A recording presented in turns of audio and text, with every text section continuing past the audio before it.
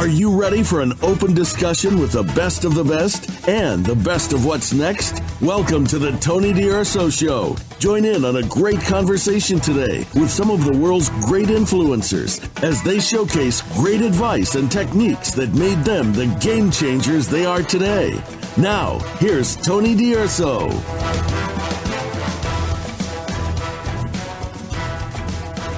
Welcome. Thanks for hanging out with us today. We're chatting with someone at the top of their category, an elite entrepreneur. And we're going to talk about how to get respected and liked as a leader in 2022 with Hamish Thomson. Now, as an entrepreneur or small business owner, do you consider yourself as a leader? You may have people helping you out on a subcontract basis where you hire out parts of your business. And in that regard, you may consider yourself the only employee, and you may not consider yourself as a leader.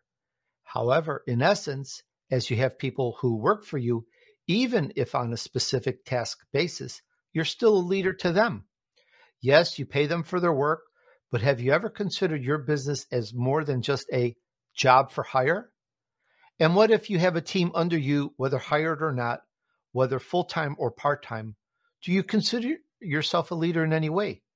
And the reason I ask this is because growing up in the corporate scene, I never considered myself as a leader, as that title was always something that only the top boss had. It's a strange idea, isn't it? But it's true. Only the top boss was the leader. You're a manager, but you weren't a leader. This is how it was back then. Today, it's changed. If you're in charge or you manage anyone, you're their boss. You're their leader. And now we come to the part about getting respected and liked. And just because you pay someone, does that mean they respect and like you? Were you ever on the flip side where you really didn't like the boss, yet you continued doing the job because of the money? I've met too many people like that. So let's change things up now. What about getting respect and liked as a leader by those working for you? Would that change the playing field? Would it get more done? Would the business grow as a result? Now, we do this because we want to help you and your friends turn your vision into reality, and we want to help you get respected and liked as a leader. Meet Hamish Thomson. He's a seasoned global leadership executive. In a 30-year career, he's been a successful CEO and regional president and global brand head for Mars Incorporated, a senior marketing and sales lead for Reebok International, and you could say a fresh-faced account executive in the London advertising scene. His new book title, as you can see it here if you're on video, It's Not Always Right to Be Right, and Other Hard-Won Leadership Lessons. I think that says it all. Let's get into it. Hi, Hamish. Welcome to the Tony DUrso Show. Hello, Tony. Great to be with you. Hamish, we're all looking forward to learning more about how to get respected and liked as a leader in 2022. I know it sounds crazy. As I mentioned, we never considered ourselves as leaders way back then. Today, it's a whole big thing. It's a whole new change, even for me. But before we kind of get into that, I'd love to know, and my audience as well, what's your backstory? Tell us how it all started for you. Well, it's an interesting one, Tony. I'm a corporate guy for around 30 years. So I'm a New Zealander originally, even though I live in Australia. I've still got that small man syndrome. So we like to think ourselves a little bit sort of different on that front. But I've lived probably most of my working career across within Europe, a fair bit within the US as well. And it was probably 2 years ago that I've had a wonderful career within Mars, as you introduced, within CEO, probably for the last sort of 12 years in regard to different environments. And I'm one of these people, I like doing things different, new and exciting. So I wanted to have a change. My wife and my former boss still think I was crazy, but I resigned 2 years ago. And I wanted to try a new perspective and a new challenge. So the book came around in regard to how can I document some sort of lifelong learnings that I've had, not technical or functional, but leadership lessons, mainly for my kids who never listen to you, as you're probably well aware. And lo and behold, we had discussions with Wiley, and we've published it into a book with 17 different sort of authors giving their perspectives insights, observations. So it's been different, it's been fun, and most importantly, it's given me a whole new perspective and diversity of thought, which I absolutely love. Hamish, can you take us into that vision that wound up, is that correct grammar, that landed you in the top corporate leadership roles? I mean, very impressive companies. So you, fresh out of school, you said, hey, I'm going to go work in corporate and be a big boss. Tell us about that vision. I don't know if there was a vision, to be honest, Tony. It's I've always been a very ambitious person, and I'm incredibly results oriented and action oriented. Theory without substance absolutely annoys me, and it's detested me sort of from day one. But I never really had a set career ambition as to where I would get to. And one of the elements that I'm a passionate believer in now is trying to control your own agenda, so setting that path forward. However, for myself, I'm not saying it happened by accident, but it was almost a sort of series of opportunities that took through. The one thing that I can say, though, is that I never had a career ceiling within my mind. I didn't have a limitation of where I could get to. Did I think I'd get to be sort of a marketing CMO of a global organization or a CEO or a regional president? Did I ever think I'd write a book? No, not at all. But I never had a career staller or a blocker with an ambition. And I think that's the key element in a lot of your viewers and listeners. They're entrepreneurial and they know no limiting beliefs. And it's not cockiness or arrogance. It's just a mindset of possibility and ambition of what could be done. I'd like to say I was a little bit more planned and it was all staged within that, but I think there's a little bit of luck and draw as well. I understand, and I've worked the corporate ladder, and I've gone all the way up to VP sales and marketing and then running my own company.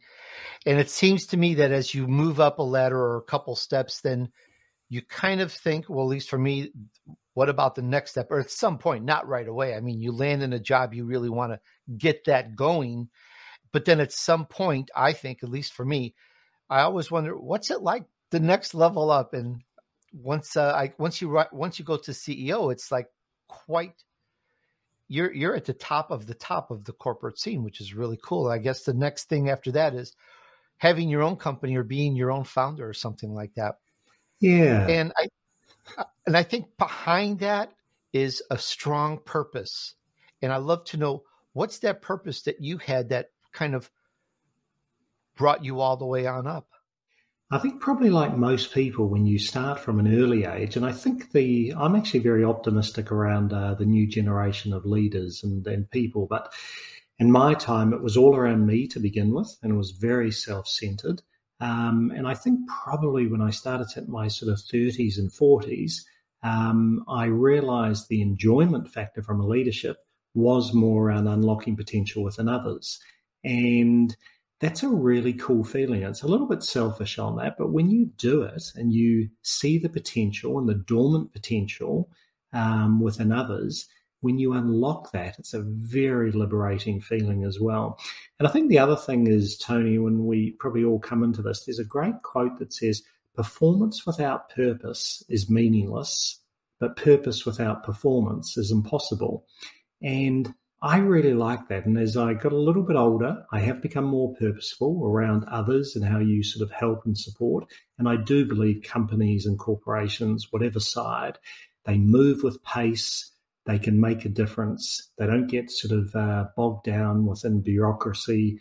So I believe they really can make a difference within purpose. But at the same time, unless you are efficient, effective, and performance-oriented, your reach and impact on others is going to be limited. So I think I've always had that, and it's probably like everyone, you get shaped within your values. Mine have always been trust, dignity, and respect. I try and follow those. Do I get it right all the time? Hell no. I've made many mistakes along the way.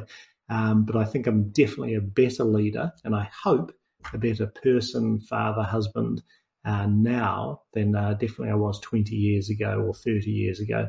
A lot of people say that wouldn't be too hard to achieve, but it feels better. We're talking about how to get respected and liked as a leader in 2022 with Hamish Thomson. And you can find him at HamishRThompson.com. There's a couple different ways to spell it, so let's spell it out. Hamish,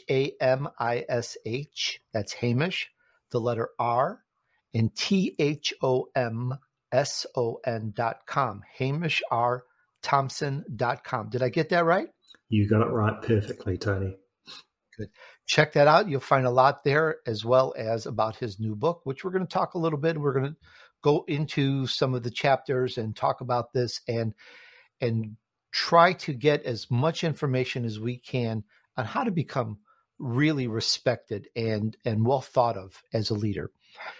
Now, as I've kind of mentioned about my own little corporate reality, and one thing I didn't mention yet is, Hamish, this is way back when. This is not necessarily today. It's a different landscape. I don't know today's landscape in the corporate world, but I'm used to leaders always being right about things. They're right.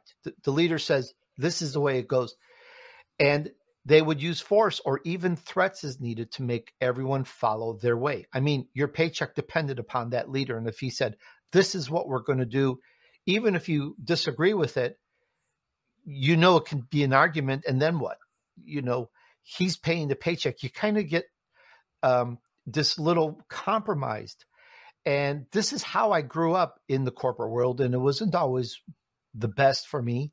And as you become more aware of it, more experienced, you realize that you want your own company to run things your way, perhaps. But now we're doing a 180. You say leaders should stop being right.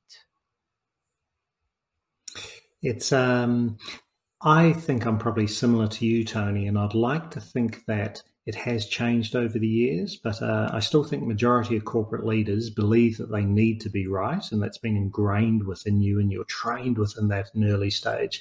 I'll give you my own sort of perspective from almost day dot.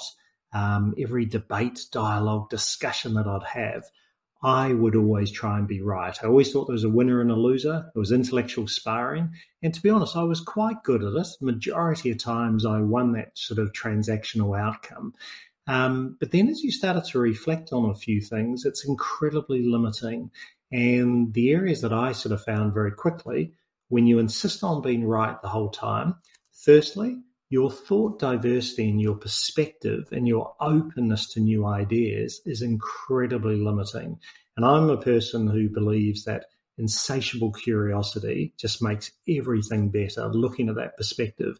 But when you're right, you value your opinions ahead of those of others. Great leaders, I think, value others ahead of themselves. And yes, there's a hierarchy in decision-making, and you eventually have to take that as a leader, but you need to have that insatiable curiosity. So very limiting from a thought perspective. The other one, which I found quite fascinating, is that the breakthrough and the transformation of results that I look back over time, they normally only happened when I had a relationship that was mutual, but it was also enduring. So it was those stage 2 and 3 relationships where I had known the person, known the company, and we'd had a trust and a depth of relationships that was incredibly powerful, day one trust that actually existed, and that's when the breakthrough happens. Now, if you're always right as a leader, you're not going to develop those relationships. Nobody wants to partner with somebody who's always right. It's the same in regard to a personal angle. I think I've been told that by my wife and kids more time over COVID than probably as a CEO, actually. And the last one, Tony, which really sort of hurt individually, it goes back onto this about unlocking development of those people who report into you. When you're always right, nobody challenges you. Nobody wants to enter a debate or a discussion or put a new perspective to you because they'll always lose. And what that leads to, it resigns people to inertia. And great leaders despise inertia and despise that untapped opportunity or potential. So I've started to look at, and the advice that I've been given for a number of years and trying to take on myself, stop being right the whole time. You show compromise, show vulnerability, show humility, and it just opens up that mind. And I had a great boss from Asia Pacific, Samson Soon. He said, Hamish, your mind works like a parachute, best when open. And it just summed it up incredibly well for me.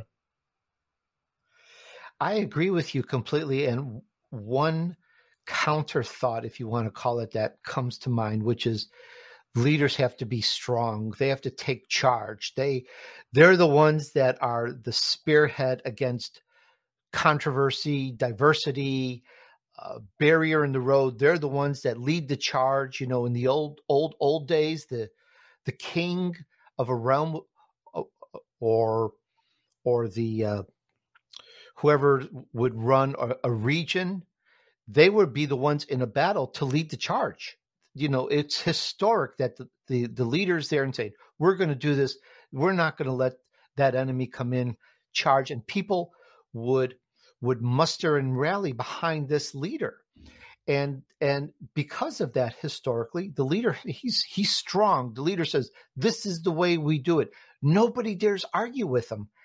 And it's a new concept for me, perhaps for some others, maybe not, that the leader can be wrong, and that it's not a sign of weakness, but it's a sign of growth. And I feel I want to drill into that a little bit more, if you can give any more perspective on that, please. Yeah, I liked your terminology there, that it's not a sign of weakness, it's a sign of growth. And personally, there's no one leadership style that works. We all know that. I favour the unassuming leader who almost takes a back seat. They seek to understand before they're understood. They will let others put their views across before they do. Even within a meeting format, it makes a big difference in its own right.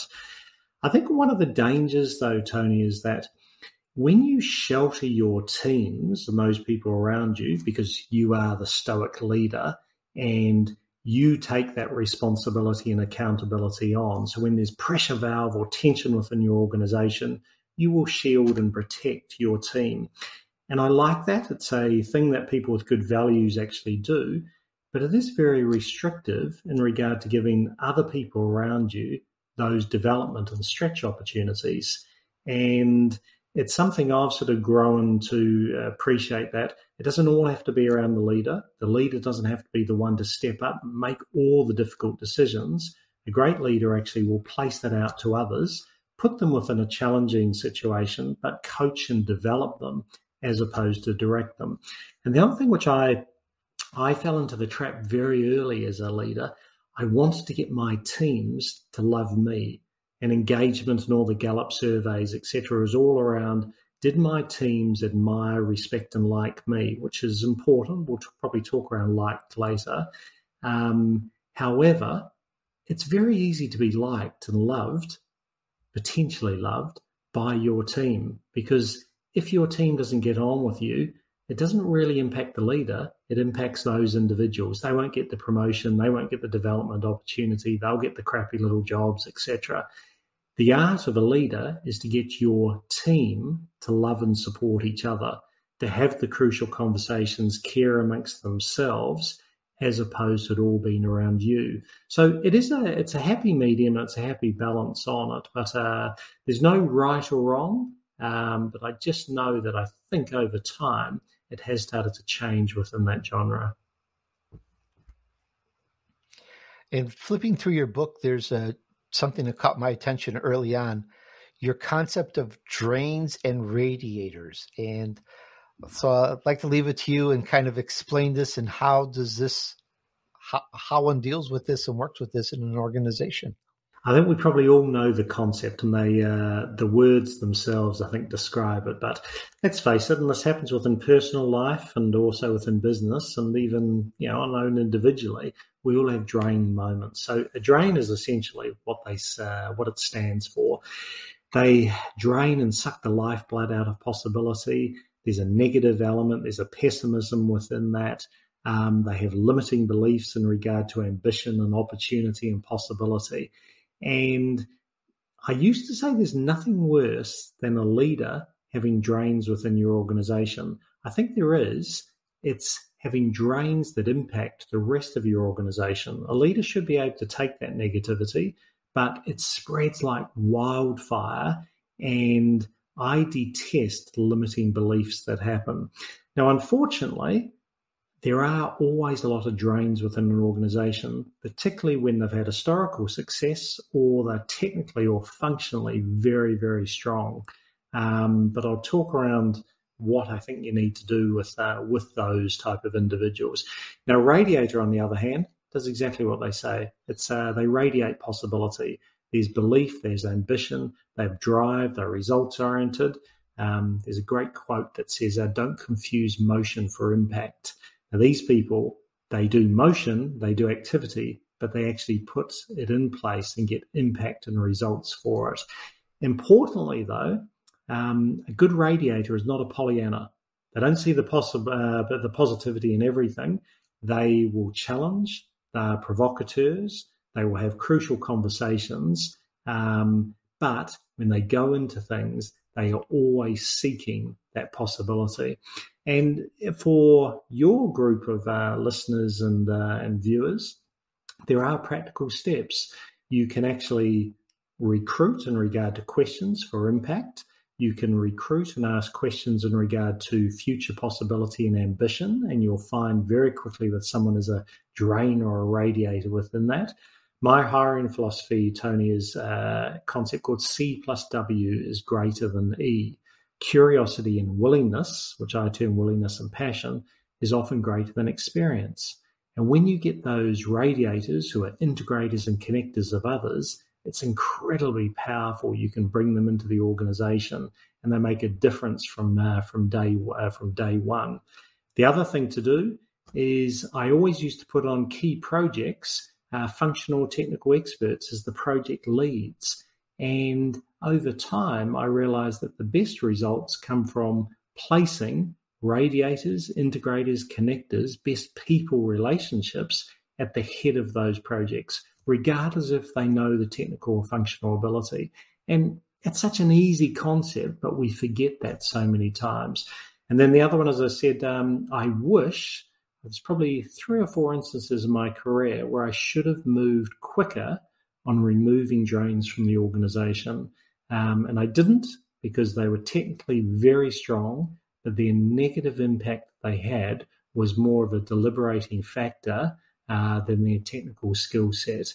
And when you do that, it's actually better for those individuals as well. They go to individual contributor roles or to an organization that doesn't need that radiation or possibility mindset.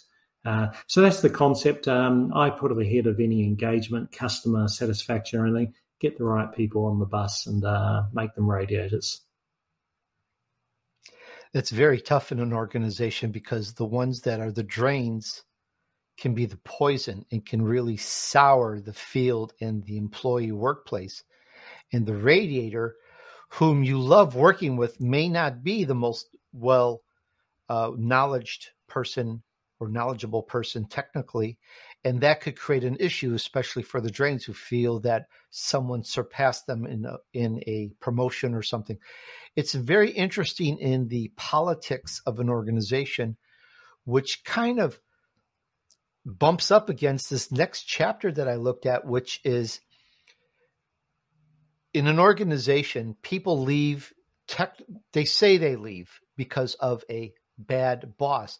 And one of your chapters is titled, Bad Bosses Are Great Bosses. Over you to explain that one, please. It is true, Tony, and all the research actually shows that people will leave an organization majority of times because of their line manager, that relationship they actually have. And that's, again, it's another reason why relationships are so key. And normally, let's face it, there will always be times within your career where you'll have a bad boss or a number of bad bosses. I've been very fortunate. I've had wonderful companies in regard to advertising, Reebok, Mars, where it's been really good bosses. However, I still have had 1 or 2 within my career. And when you get that bad boss, you stop your development. You get into sort of prove mode, trying to really impress. You don't challenge or you don't provide fresh input within there. And you do everything within your power to move to a different department, different organization, different boss in its own right. And what I've found over time is that one of the best things around when you have a bad boss, you really need to leverage that learning. And that content and that context is absolutely huge. And there's that concept we all know about negativity bias. You learn and hold true more things that go wrong in your mindset than things that go right. And within a bad boss, if you ingrain that leadership behavior around, I will learn and vow never to repeat this behavior, these values, as opposed to what can I learn from a great boss, it's actually incredibly valuable. You indoctrinate that and ingrain that within yourself, and you vow to never repeat that. So I always look at, and I've actually got a file that I've set up labeled bad bosses, and I actually place through the insights on there, their behaviors, their value, the way they treat people. If there are technical or functional processes, etc., that I don't feel have been done well, I look at that, and again, negativity bias, I vow to actually never repeat that. The other thing that I would say is, though, that every bad boss will have strong features, and you need to actually seek those out and really actually look for those. So I've had bad bosses in the past that I've thought are terrible and I wanted to get out. Now, within reflection, I look at the content and the context of some of their grillings and hard serves that they've given me, and there's incredibly learning opportunities from them. So I think there's always opportunity to leverage a bad boss, not only on what they wouldn't do, but you do need to seek into what their specific skill sets are. That said, you don't want too many over your course of your career. Absolutely. And I actually would like to define very quickly a bad boss, because as you were talking about, bad boss is a great boss and so forth. Once upon a time, I should say, I know a boss who took money from the company, and that was bad. And that was really weird. So it's not that type of a bad boss. Now you're talking to an Italian, so there's also, hey, a bad boss is a great boss. I'm being a little silly here. So I'd like to define better, what do we mean by a bad boss in terms of how that really can, as you said, develop into a great boss? Well, let me slightly turn it around, and I'll define what I feel is a great boss. And a great boss to me is somebody who inspires through vision and purpose. So very first and foremost, they're inspirational. And I do believe, regardless of size or scale of business, anyone who works for you, they want an inspirational purpose and a reason for being. And I know we all talk around the why, but that's a factual element. A bad boss does not inspire anyone to actually step up and beyond that. A great boss will actually provide very clear strategic direction and guidance. And a lot of people think it's all around freedom, autonomy, and off you go and you can play your own right. You provide a framework. Great bosses provide a framework and very clear strategic choice and clarity of choice. A bad boss will leave that incredibly open. A good boss will then coach and develop and empower you with freedom and autonomy to execute against those. And they'll set you stretch goals. They'll occasionally put you within a panic, but they'll hold your hand where need be, and they will actually stretch you on that. And then equally, a good boss will have crucial conversations with you, and they'll have open and authentic conversations with you. And even though they can be crucial and they can be hard conversations, a good boss is somebody who actually cares for you directly. And because they care, they will have those crucial conversations. And I've found this over time. We do know that it's your friends, your family, your partners, those colleagues who actually care for you. They have the tough conversations with you. And those are the ones that actually get through your mindset as well. And the last thing I'm saying around a good boss, great bosses value your authentic self. They try and refine and develop you, but they won't actually inherently change who you are. They like your perspective, they like your fresh ideas, and they like your authenticity. And I have a concept that I call the 98% rule. And in most organizations, you get a lot of feedback from bosses and everything. Let 98% of it, including probably what I say, go over your shoulder. It's the 2% that you take.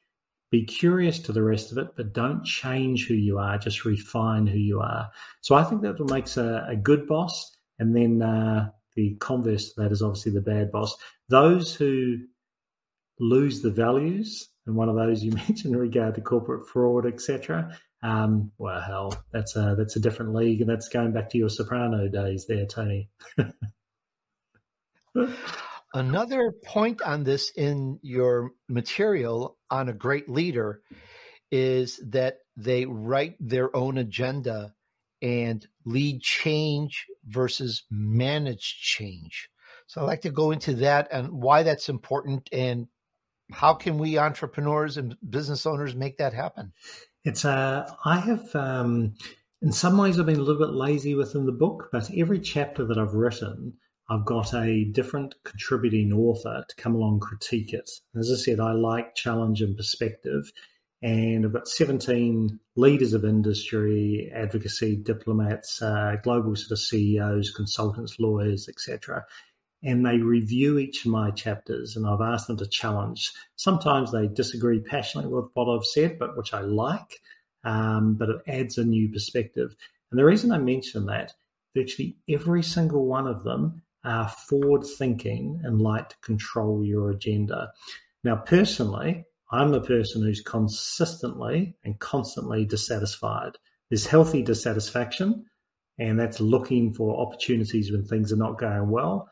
I'm constantly dissatisfied. So that means even when things are going well, I'm looking new ways of working, new methodologies, what's new and what's different. And you need to manage yourself very clearly. But I'm very much a person who I think a great leader in a great organization will stay ahead of that curve. They'll fix things before broken. They'll lead versus manage, and they'll stay in control of their agenda. And I'll give you an interesting fact that came through, which I think was a McKinsey or a Bain survey, which I was involved in a few years back. 90% of global CEOs believe that there will be a massive business disruption or change within their business model in 5 years. And all your listeners and viewers will know that as well. The pace of change is accelerating. However, they only invested 10% of resources to get ahead of that change. So what do you need to do as a leader to start preparing for change, investing resources, capabilities, and competencies ahead of the curve? So you don't wait for 2 or 3 years down the track when suddenly you're forced to change. How do you actually start investing ahead of that curve? And as I said before, I'm a New Zealander, and as the All Blacks, our rugby coach, Steve Hansen, ex-coach, he said, you don't need to lose to learn, but it sure helps. But how do you make sure that you're not forced into changing because you've lost? And that's why I think around actually getting ahead of the curve. And there's multiple, I think I've got about 40 models which I've put within the book, and there's multiple ones about how you get ahead of the curve, how you set a 30% stretch objective that forces you to do something completely different, that forces you to get connectivity and partnerships out of your silo mentality and way of thinking, that converts great insights and data into actual action as opposed to sitting there. So there are methodologies to force it. It can be quite a demanding sort of style, but I'm a passionate believer in how you can get ahead of that curve. And one of those things, Tony, which I didn't do myself, was plan enough in advance of where my career took me. And I see too many times great people follow someone else's career trajectory. Sometimes it works out okay, probably half and half. It doesn't get them in the direction that they want to get to. So forward planning and visionary aspect, I think, is very key. I want to make sure to get in a question here about sales and advertising, and then back to leadership, because I really like some points that you make. And in terms of advertising and what makes good advertising, we're all entrepreneurs, we're business owners, we like to advertise, or even if we promote and talk about ourselves on social media, which a good number of us do, there's 3 important words that you talk about. I'd like you to take it from there. The words are noticed, remembered, and understood. Can you tell us how that relates, not just to advertising, but to our own personal leadership brand? Yeah, it's and as I said, I started out with an advertising many years ago within London, and there are so many definitions and methodologies of what makes great advertising. But I think chap Bruce McCall, who was the global CMO officer within Mars Incorporated. And it stuck with me for a long time.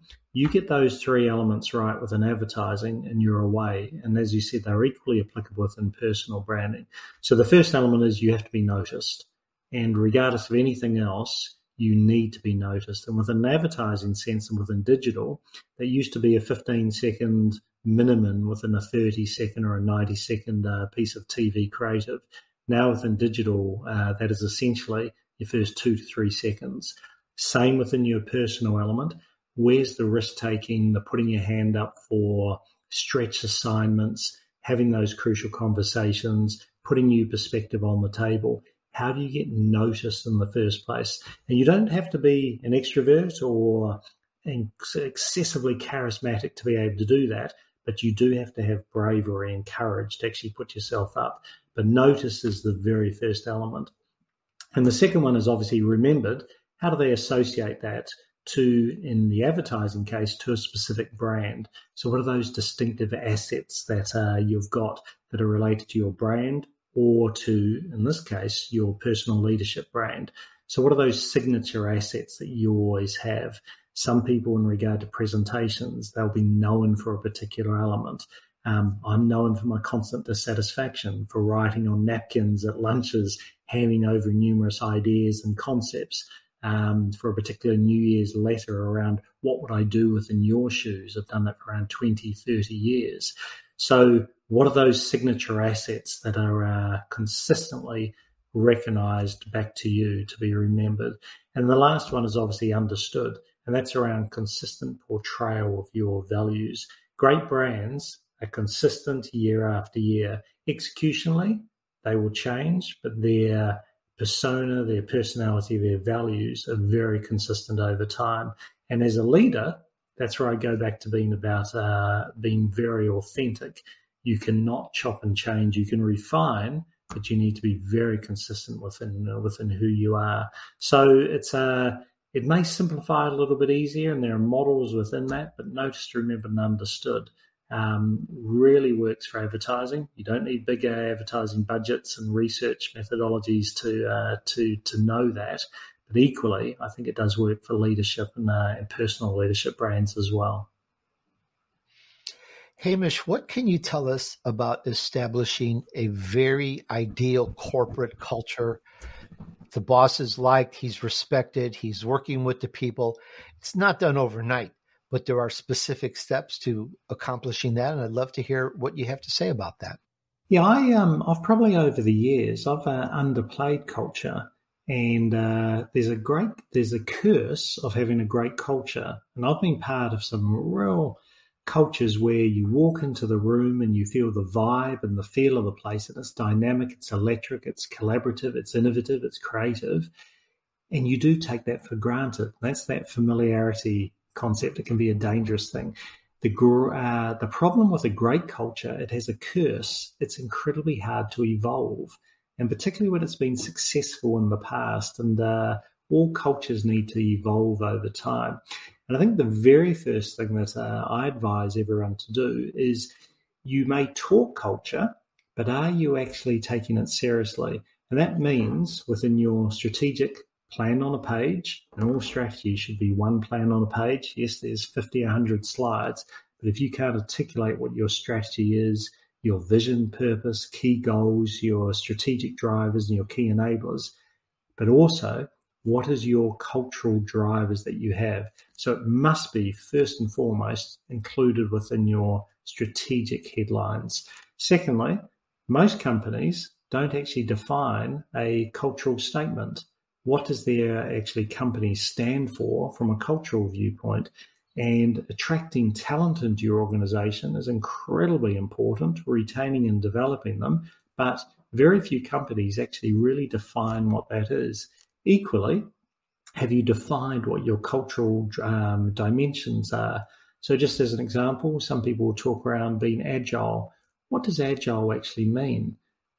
What does it actually mean on a scale of where you are and where you want to get to? When you talk around the ability to be risk-taking or bold, what does that actually mean? Have you set dimensions that are measurable on speed to market, new concepts introduced, new products introduced, timelines cut, reduced research budgets to make that happen. So those cultural dimensions really need to be set and actually defined.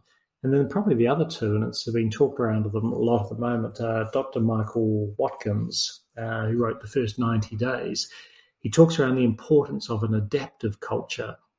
And this is really key. And COVID has probably accelerated three things, as everyone knows: new ways of working and methodologies, adoption of new technologies, and new business models.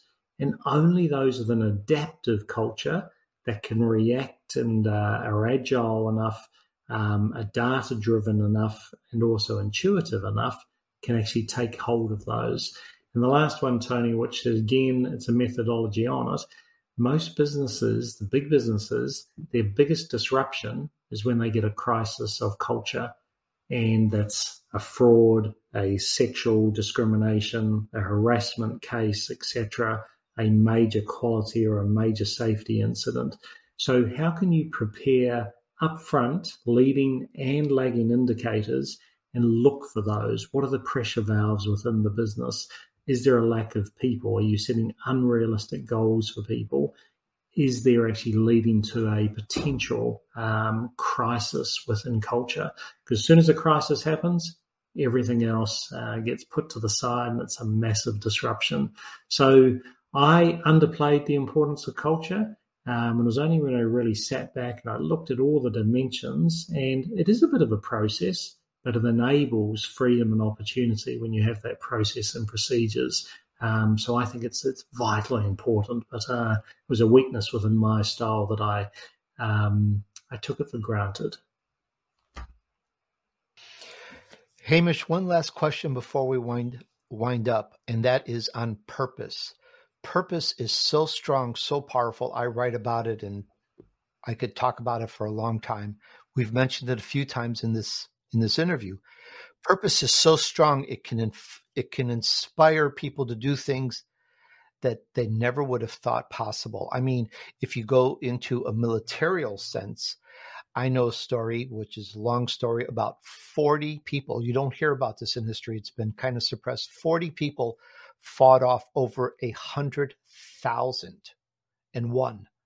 And it is just so there's no mystery. It was the 10th Sikh guru who fought, I'm just trying to think of his name, Aurangzeb and his 100,000 immortals. It's just an amazing story, and it's just too long to go into. But it's the purpose that is, you can win and you can win anything. So how can our good leader, how can we as a leader, how can we inspire, instill, and grow that purpose in our employees or people that we hire out and our subcontractors for us? I think the very first thing is you need to articulate very clearly what your purpose is and what you stand for. And I think a lot of businesses at all levels, they know it, but they don't articulate it. And often as a leader, you get a little bit of bored within your consistently repetitive nature of when you talk around purpose. You often talk more around the what and the how as opposed to the why. And you need to consistently, again and again, remind those people who work with you, your partners, your customers, new employees, attraction and retention. Just consistently talk around your purpose. And then consistently and continuously operate against that purpose. And that means evidence of doing things that link back to your purpose, even if it's against short-term productivity results. And that's incredibly and hard to actually do, to make those sacrifices, particularly for public companies. As soon as you do that, you're going to have a market every quarterly wanting a financial result, etc. So it does take a fair bit of bravery to do. The one thing, though, I would say is that people have talked around purpose for many a year, and I don't think it's dramatically different from what it is. What is different nowadays is people are starting to invest back, spend within companies and organizations that do purpose. previously, and there's a big difference between behavioral and attitudinal. So a lot of research would happen and say, would you buy this pen directly if it was made from sustainable items? And a lot of people would talk around, yes, of course I would. I'd pay 20% extra. Now that's attitudinal. But behaviorally, when you look at scan sales in regard to the results for this, nobody actually moved. That's changed over times now. So ethical funds are probably the top third of performing funds on an international basis now. Companies that have strong purpose in regard to either sustainability or better for the world results and visions and prospects are outperforming those who don't now. So now behavior matches attitudes. So my view is it does make a difference. It's the right thing to do. But if you're very single-minded from a business viewpoint, if you do it authentically, it really can be a game changer for success.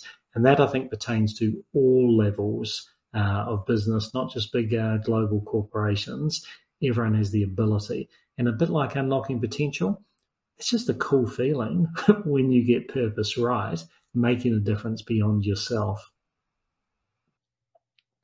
We discussed how to get respected and liked as a leader in 2022 with Hamish Thomson. And again, you can find him at HamishRThompson.com. Hamish, an amazing, we could do a whole series on this. I absolutely loved it. And I want to thank you so much for sharing with us today. Nice to be with you, Tony. Hey, thanks for hanging out with me while I featured an elite entrepreneur who took his vision to reality. I'm enthused and inspired about this. We discussed how to get respected and liked as a leader in 2022 with Hamish Thomson. You know, I've mentioned this before. I'm so used to leaders always being right about things and using force and even threats as needed to make everyone follow their way. If you don't have that in today's culture, how lucky and fortunate you are. But I sure had it way back when. And, you know, there's this very important point that he brings up right at the beginning. Leaders should stop being right. I love it. And we talked about the concept of drains and radiators. And we want those radiators in our business, who they are and what they are. And a little bit funny, we talked about bad bosses are great bosses, and we don't necessarily mean the Sicilian type, though I don't think so. Just being a little silly there. Very, very good points. We talked about the need for great leaders to write their own agenda and lead change versus management change. And, you know, everyone has a view on what makes great advertising, and he talked about 3 key words: noticed, remembered, understood. And we discussed how they relate not just to advertising, but one's own personal leadership brand. And we talked about the organization culture. What specific actions can leaders take to ensure they get a competitive advantage versus others? We talked about how to inspire purpose in a team, how powerful it is, how it can really make the difference in a company's success or not, and so many other great points. So tell me in the comments below, if this is on the video platform, what was your takeaway? What did you like? What was the most important thing? Or was there something that we missed that you would want us to bring? Because we only had so much time. I try to bring the most key points, but talk to me. Tell me what you like. And please remember supporting the show with a nice review on Apple Podcasts, as well as comments on the video platforms. And of course, I say this a lot now, share this with a few friends to help them too. Friends help friends succeed. After all, that's why they're friends. All right. Use this and let's help you move on your journey to success. Thanks. And remember, just take action. Success awaits those who persevere and remain steadfast despite the odds. Sow good seeds, do good deeds, and join me on the next episode of The Tony DUrso Show.